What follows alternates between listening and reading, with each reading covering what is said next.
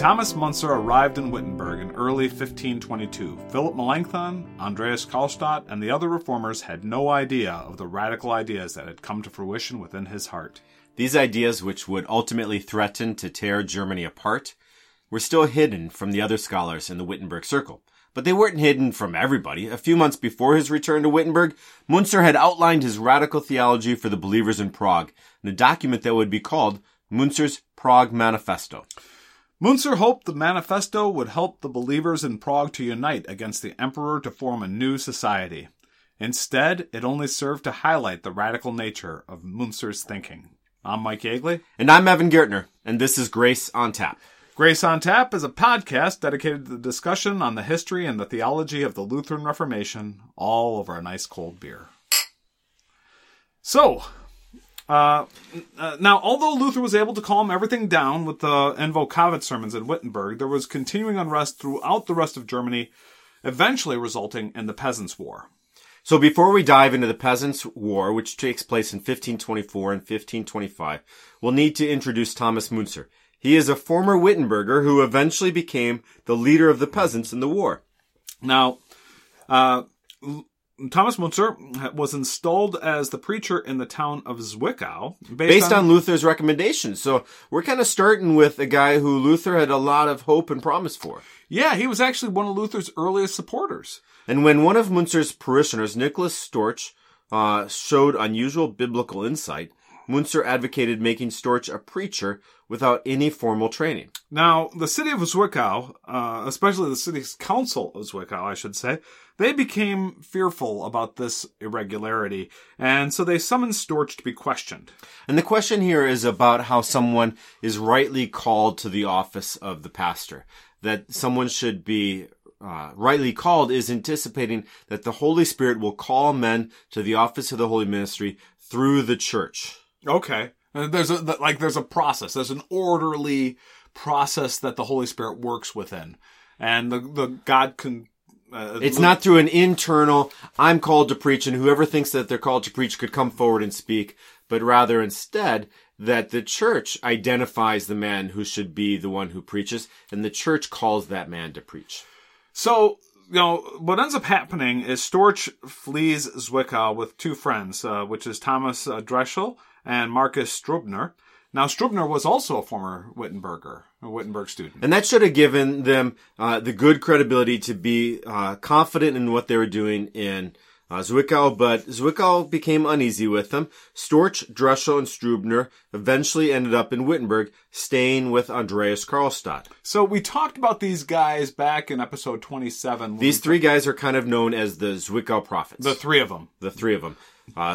Storch, Dreschel, and Strubner. Now, Karlstadt, Nicholas Amsdorf, and Philip Melanchthon were all impressed by the Zwickau prophets and their claims of some special revelation.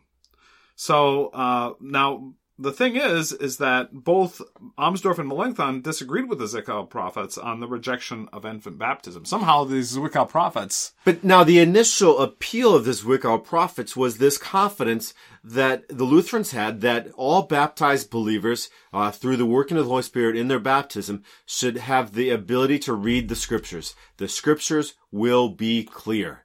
And now you've got these men who are inspired by the Spirit of God to speak clearly about the Scriptures. This is what they expected. They expected that when someone was baptized, that they would, through the working of the Holy Spirit, be able to see the clarity of God's Word in the Scriptures. They thought these guys were just speaking from the Scriptures. But now as time goes on, it becomes more and more clear that, well, we'll get into that. But they're speaking beyond Scripture. At this point, it's sort of unclear. They have a few initial things that they're saying. There's some excitement. And maybe it's just small disagreements about infant baptism, which is a big but it doesn't seem like it's going completely off the rails yet. Right. So now Luther returns in March of 1522, and Thomas Müntzer, by some records, is there waiting with the Zwickau prophets. Now, by March 1522, Müntzer's teachings have changed dramatically compared with when Luther knew him as a student. So we're going to have to take a little bit of a sidebar to cover what we know about Müntzer's thinking when he met Luther in March of 1522, because a lot happened between when he left for Zwickau when Luther. So 1520, Luther recommends Munzer for Zwickau.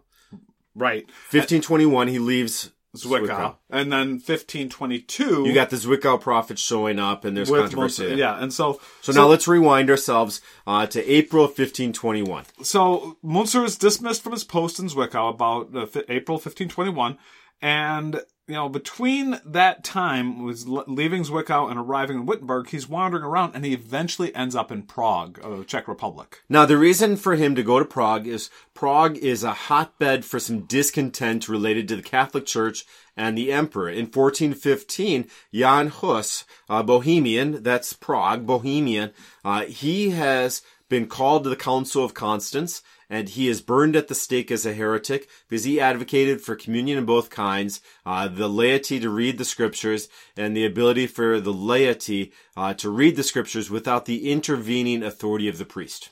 So he comes to Prague as a quote-unquote Martinist, which is like an old-timey name for Lutheran. They weren't calling him Lutherans yet. They were calling him Martinists.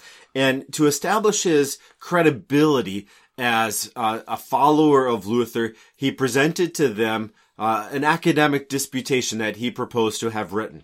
Now, this academic disputation that he has really isn't his own. This is actually a lie. This is actually a disputation from Philip Melanchthon, but he's walking it around saying, "Oh yeah, this is mine." He's presenting his resume as a Lutheran teacher, and now people in Prague, they didn't recognize the deception. They didn't kind of check out the resources on his padded resume, and they welcomed him as a guest of honor. So Munzer. But now once he starts talking, yeah, well, he starts out. He starts preaching at some of the most influential churches in the Hussite or the Bohemian world. He's got the Bethlehem Chapel, which was the historic pulpit for Jan Hus, the Corpus Christi Chapel, and then this very influential Tyne Church, which I actually did a little research. I couldn't find much about the Tyne Church, but at least in the documents at that time, the Tyne Church was very, very influential for the thinking of the Bohemians, for the Hussites. So what was preached there would start to influence the Bohemians, but now they're starting to hear him more and more, and they realize that he is not Lutheran. Right. So and what's the big thing that kind of gave them that knowledge was he was advocating for a military style rebellion. He's actually starting to talk about overthrowing the existing order. And the Hussites in Prague, or the Bohemians in Prague, they had just gone through 100 years of, or at least they had been in battle with the Catholic Church, and they were tired of it. They really weren't interested in going to war over religion, and they really weren't interested in Munzer's program. Now, they're interested in Luther's reforms. Yes. But they're exhausted by a military concept. Yes. And so it's so during his stay in Prague, just a few months before he arrived in Wittenberg. So this is just before he eventually gets kicked out of Prague. Might as well. So he lasted a year in Zwickau, and he lasts about 6 months in Prague. Right. Just a little bit before he's kicked out of Prague, he writes down his ideas. He actually writes down the Prague Manifesto. He no longer copies Philip Melanchthon's disputation. He is now gaining confidence to put his own words forward as his own ideas. So this Prague Manifesto, it's really, we think it's important to understand the Prague Manifesto because it outlines the theological foundation for Munzer's leadership in the Peasants' War, which is coming up right around the corner. And shows why there's a division between Martin Luther, the Wittenbergs, and the Zwickau prophets and Thomas Munzer. Yes. So when Munzer writes the Prague Manifesto, he writes 4 different versions of the Prague Manifesto. There's a short German version, a long German version, a Latin version, and a Czech version of the long German version.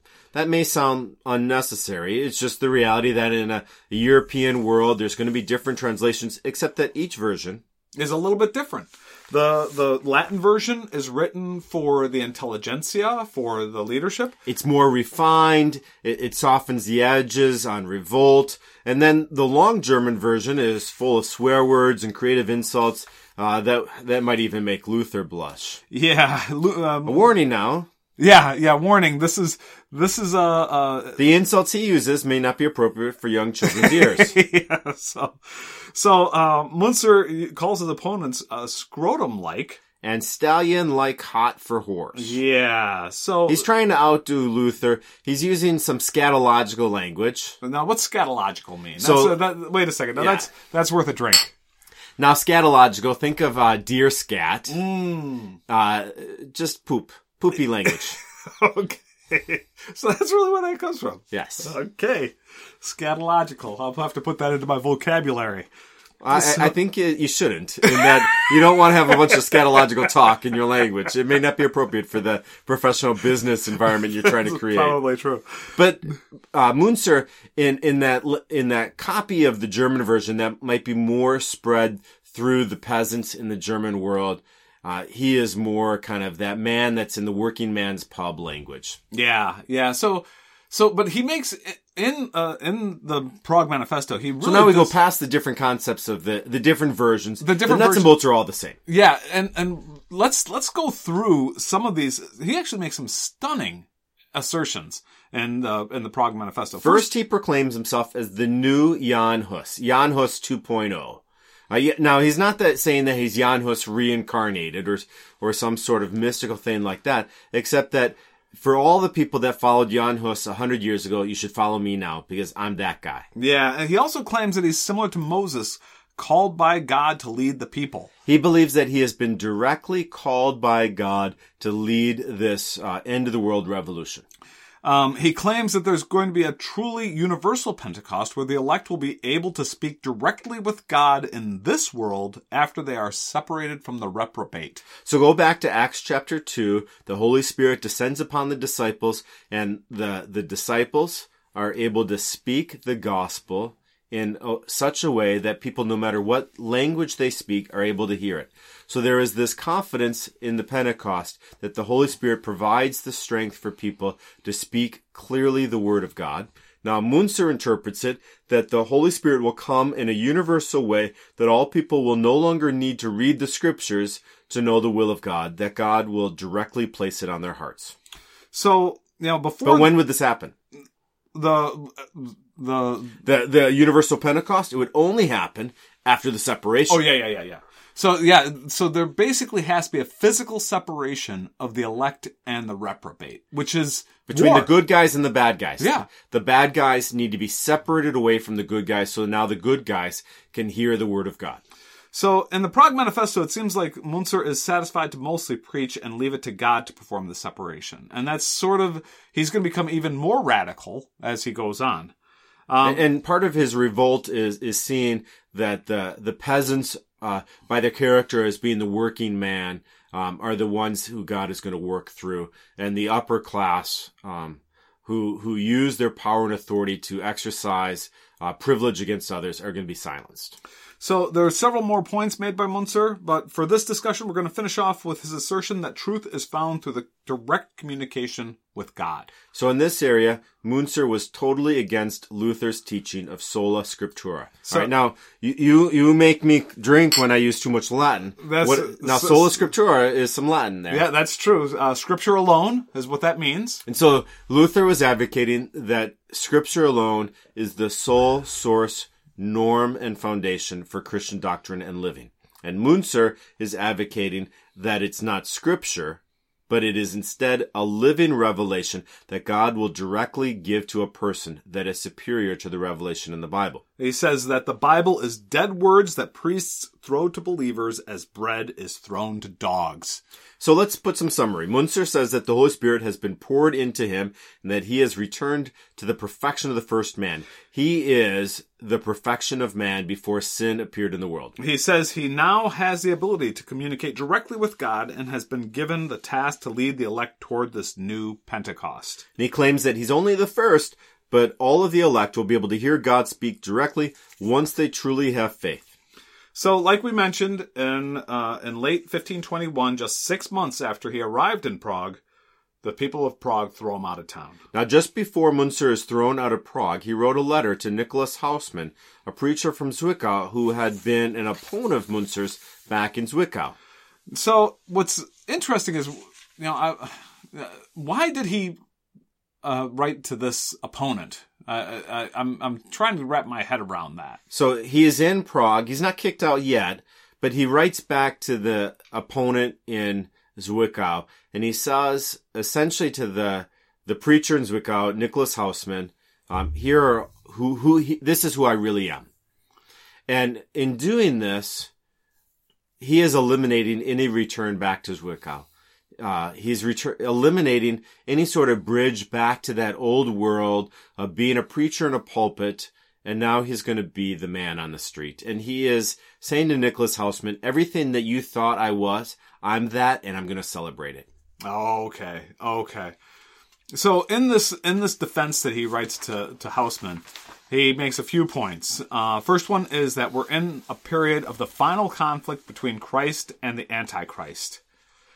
He says no compromises are possible, and people must understand clearly which side they're on and be willing to fight as fiercely as possible for that side. So Thomas Müntzer is placing the conflict he is in an end of the world apocalyptic vision where there will be this indwelling of the Spirit of God, and it will separate the good and the bad, and that is now time for people to figure out what side they're going to be on. And if you're going to be on the bad side, be ready to lose. So I've been holding off on this beer for just this episode with Münzer's apocalyptic vision. Today's beer, we're going to take our beer break. Why don't we? Today's beer is Diabolical India Pale Ale from North Peak Brewing Company. And now, Mike, what's the ABV, the alcohol by volume of this beer? Alcohol by volume is 6.66%. What a remarkably random number. It is a delicious beer. It is got a sweetness to it. Now, this is actually it's an IPA. And they said it was a really heavily, aggressively hopped IPA. But I'll tell you, it's tasting pretty smooth. We've had some much harsher IPAs. It doesn't have a strong bitterness on the tongue. I think it's because they describe it having a caramel sweetness to it. It really does taste. It tastes great. Now, it does use some different kinds of hops that they I'm remarking on: Cascade, Chinook, and Willamette, all Oregon hops. And it has I think that's supposed to be providing its abundance of flavor and aroma. Now there's notes.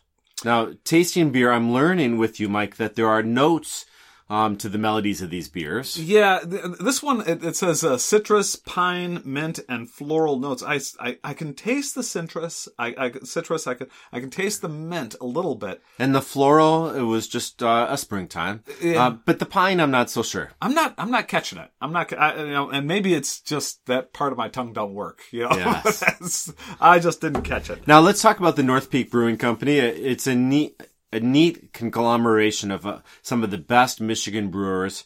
Now, these particular brewers started within that dark den-like interior of the Grizzly Peak Brewing Company down in Ann Arbor back in 1995. And, it's sort of funny. Yeah, it started with the Grizzly Peak, and then they partnered up with Ron Jeffries and Mike Hall of the Jolly Pumpkin. And they purchased a deserted candy factory in downtown Traverse City. And then that's where they made North Peak Brewing Company. So you've got Grizzly Peak, you've got Jolly Pumpkin, and you've got North Peak all coming together in this company this sort of overarching company called the Northern United Brewing Company. And now it's headquartered in Dexter, Michigan. Great Minds at Brewing recruited a final full-time member of their inner circle in August 2009, master brewer Mike Hall.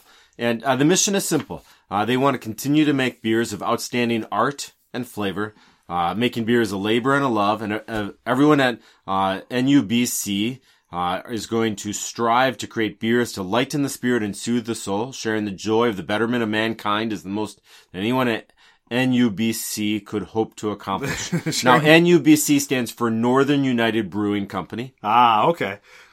It's good stuff. I mean, and now this they talk about the Diabolical IPA. This was in late 2009 at the new secluded state-of-the-art brewing facility on Old Mission Peninsula, which I think is up near Traverse City. The first bottles of Siren Amber Ale, Diabolical IPA, and the Majestic American Wheat rolled off the bottling line. And I'll tell you, this Diabolical IPA, it's really a good beer. Yeah. Like I said, we've been sort of talking a little bit. We're getting sort of tired of the real heavy winter beers. The heavy winter beers. And the super strong citrus flavor. Even this one, it says it's has citrus and pine and mint and floral notes in it, but it's not overwhelming. I was just in Kroger, the beer aisle, and there was a tangerine IPA. There's these grapefruit IPAs, there's these heavily strong citrus IPAs. And this one, I think more has a smoothness to it, and it has a sweetness to it, but it's not overly fruity. Yeah, I like this one. It's obvious that these guys know what they're doing. So now, some of those other beers I can like, one can at a time. I could imagine in getting a 6-pack of this and not being frustrated that I have to keep drinking it after the first one. I agree. This is a very drinkable beer. Well, let's get back into it. Going back to Thomas Müntzer. Thomas Müntzer, in summary, believes that the world is entering into the final conflict. It is the final countdown between Christ and the Antichrist. There's no longer any chances for compromise. You either have to be on one side or the other, and if you're on the wrong side, be prepared to die. Yeah, so he sees himself as having returned to the perfection of Adam before the fall. He is the new first man. Holy cow. He's confident. And he believes that by returning back to this perfection of Adam, he is allowed to speak directly to God. Just as Adam in the cool of the day of the garden would talk to God, Müntzer believes he now has that authority and privilege to speak to God. But he didn't see him as the only one who was going to do this. He's only the first, and his job is to bring the elect together so that the direct revelation from God could be shared by all the elect. Now, that last point there really springboards pretty nicely into the thinking behind the Zwickau prophets. So the Zwickau prophets are those three guys that leave Zwickau when Nicholas Storch is challenged by the city council on his authority, and they go to Wittenberg. So according to Muntzer's teachings, we really shouldn't be surprised that a weaver like Nicholas Storch would suddenly have, in Muntzer's theology, this clear view into biblical teaching. Now, both Frederick the Wise and Luther are suspicious of these visitors from Zwickau. Frederick's really not comfortable with the breakdown in order. And this question of order and authority and who has the privilege or the responsibility to speak for the word of God and where does their authority come from, that's going to be a topic that kind of circles around much of this question of the peasants and the knights and the Lord's Supper and some other things that Luther's doing as the Reformation of the church leaves the theoretical and enters more into the ordering of society and the ordering of the church. Now, for Frederick the Wise, this is the big challenge with the Zwickau prophets. They are not rightly called or ordained by the church to speak. They are proclaiming the gospel without formal training. And in Frederick's eyes, this is anarchy. Right. Now, Luther has a little different take on it. Luther's suspicious because the prophets from Zwickau claim that they have some new revelation from God. So he's especially concerned that they don't show any signs that biblical prophets experienced. For example, they didn't report any terrifying experiences in encountering the true and living God. So you've got Isaiah in the throne room of God of Isaiah chapter 6. He's, oh, woe is me, I'm a man of unclean lips among a people of unclean lips. You got Ezekiel expressing great fright as he's seeing the machinery of God's presence moving through in Ezekiel chapter 1. You've got Peter in the boat who suddenly, as the storm is calmed, is down on his knees in fright for the presence of the true God in his midst. Yeah. Scripture's pretty clear that when people are in direct relationship to God without any intermediary, and they come to that knowledge that that's who they're in front of, that they're in front of God, they are frightened. And he questions the Zwickau prophets. Right. And honestly, we have our share of people who claim to have, some sort of revelation of truth even today. Mm-hmm. And this isn't bad advice. Was it scary? Was it scary? Did you realize you're a sinner in the hands of God? Yeah, that's a good question. So, when Luther gave his Invocavit series sermons in March of 1522, he spoke against the fanatics, which was almost certainly a reference to the Zwickau prophets. After the sermons, the prophets confronted Luther to assert their authority. And, they claimed that Luther was relying on scripture, but they were getting a direct word from God. So now Luther demands an authentication of their teaching in the form of a miracle. That's actually not that's not bad advice either. If somebody has the direct word from God, they should be able to produce a miracle. That's one of the biblical, stamps of approval on the word from God, right? And so the working of a miracle would show that the uniqueness of the presence of God was present, and they refused to perform a miracle, so they left town. So here's the basic story that's been told about Luther's relationship to the Zwickau prophets. They come into Wittenberg, they speak a word of God that is separate from the scriptures as a new direct revelation. Now, and Luther challenges them and says to them that God's word in the scriptures is sufficient. If you truly are speaking a new word, that should be terrifying and it should be accompanied by a miracle. They can't handle this confrontation of Luther's reliance on the true word of God, and they leave with their tail between legs. That's kind of the standard story. Luther opposes the Zwickau prophets with the word of God from the scriptures, and they have no answer for the scriptures, and so they leave. Now, is that what you were taught in Yeah, that was pretty much how I was taught. That the Zwickau prophets come with this loosey-goosey word. Luther brings to them the confidence and the clarity of the scriptures, and they've got no answer because everything they've got is just kind of loosey-goosey, and it falls apart as soon as it's questioned, and so they leave. Okay. Well, now, recently, there's some recent scholarship that's based on the primary sources that refutes that story.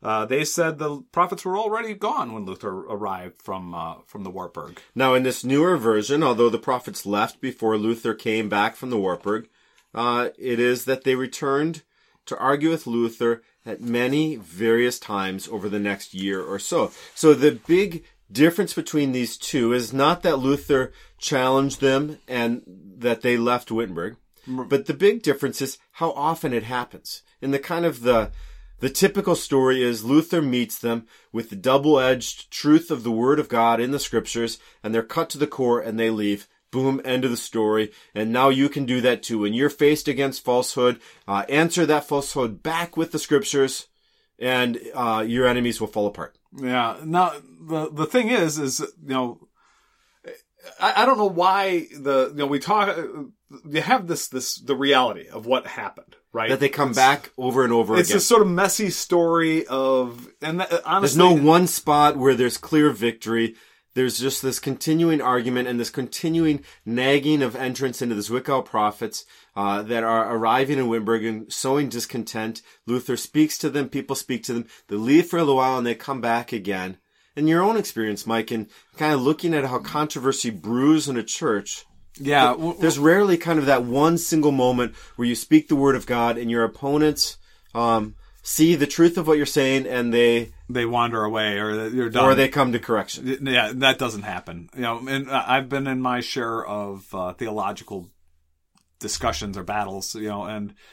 I've never had that experience. You've never had just that one-off argument where you speak the word of God from the scriptures and they repent and they return back to the truth, or they leave and they don't return again. No, it's a little bit more messy than things that. Are way messier than that. I at least what I've had to deal with. It's always been a messy discussion that they come back, you go back to the Word of God. They give you some new angle that you're not, okay, well, let me think about that. You go back.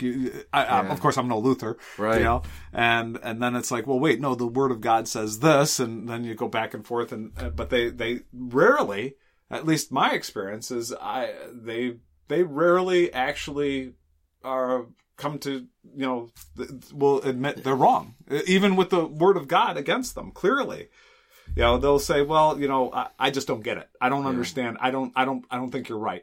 But they have they might not have any argument, but they'll continue to hold their line. And so I think that traditional story of Luther preaching in Volkowitz sermons, being in confrontation with the Zwickau prophets, speaking to the Zwickau prophets, and they leave, end of the story. I think that story has this appeal that we all hope for, this kind of single conversation we could have with someone and make everything go away. Yeah. And the reality is, as Mike found through his investigation of the primary sources, and really, it's not that it's been hidden, it's just, it doesn't make for a simple paragraph. Right. Is that the controversies in the church usually linger, they take a while, and there's not this one moment where everything comes into. No, and Simple. sometimes it never it never crystallizes. And even in this story, you have the Zwickau prophets, and you have the what was his name, Storch, Nicholas Storch. Eventually, some people believe he eventually became a leader of the Anabaptist movement, which is kind of the forerunner of the Mennonites and the Amish, and then later is where modern Baptists and kind of that decision theology of being able to have independent will and decision to choose God. Yeah, so it's Luther would have really had trouble with that.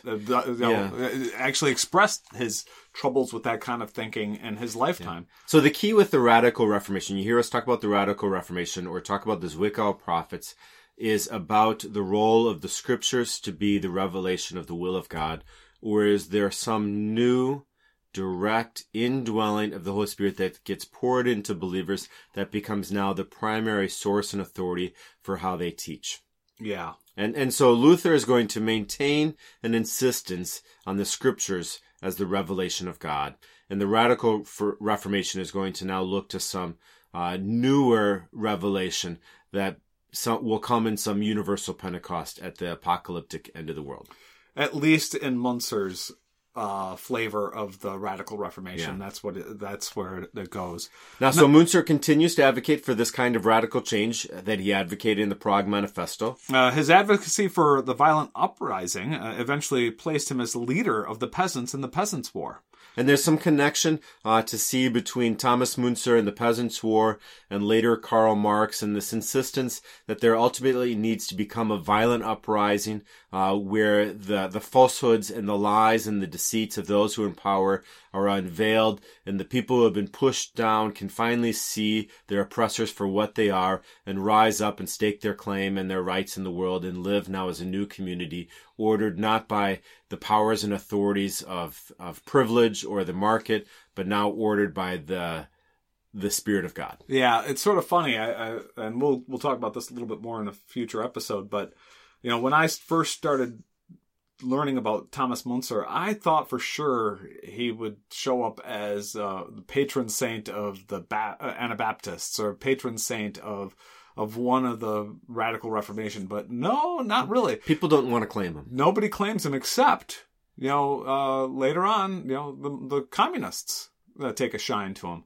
And so we'll it's sort of interesting how this all plays out long term. Mm-hmm. Well, I think that about does it for today. We want to say thanks to Josh and thanks to the folks at St. Paul Lutheran Church in Hamburg, Michigan. Our sources for today include James Kittelson, Luther the Reformer, which you have heard in other podcasts is a pretty consistent resource for us, and Scott Hendricks, Martin Luther, the Man and His Vision. A new resource for this episode was Matthias Rydell, which is he had Thomas Munzer's Prague Manifesto, which is a case study in the secularization of the apocalypse, which is where he really lines up the linkage between Thomas Munzer and the communists.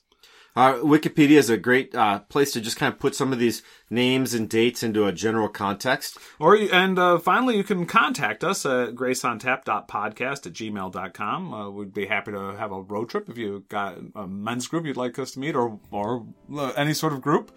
And we would show up at a brewery near you. You'd bring some people. We'd bring some conversation, and together around the table talk, we'd see that intersection between Luther and the Reformation and maybe some contemporary events as well. You can also catch us at graceontap-podcast.com. That's the website where we post all of the episodes along with some images and links to the resources that we use. Finally, you can catch us on Facebook at Grace on Tap Podcast. We appreciate any reviews you can put on iTunes and help get the word out. Thank you very much. Prost.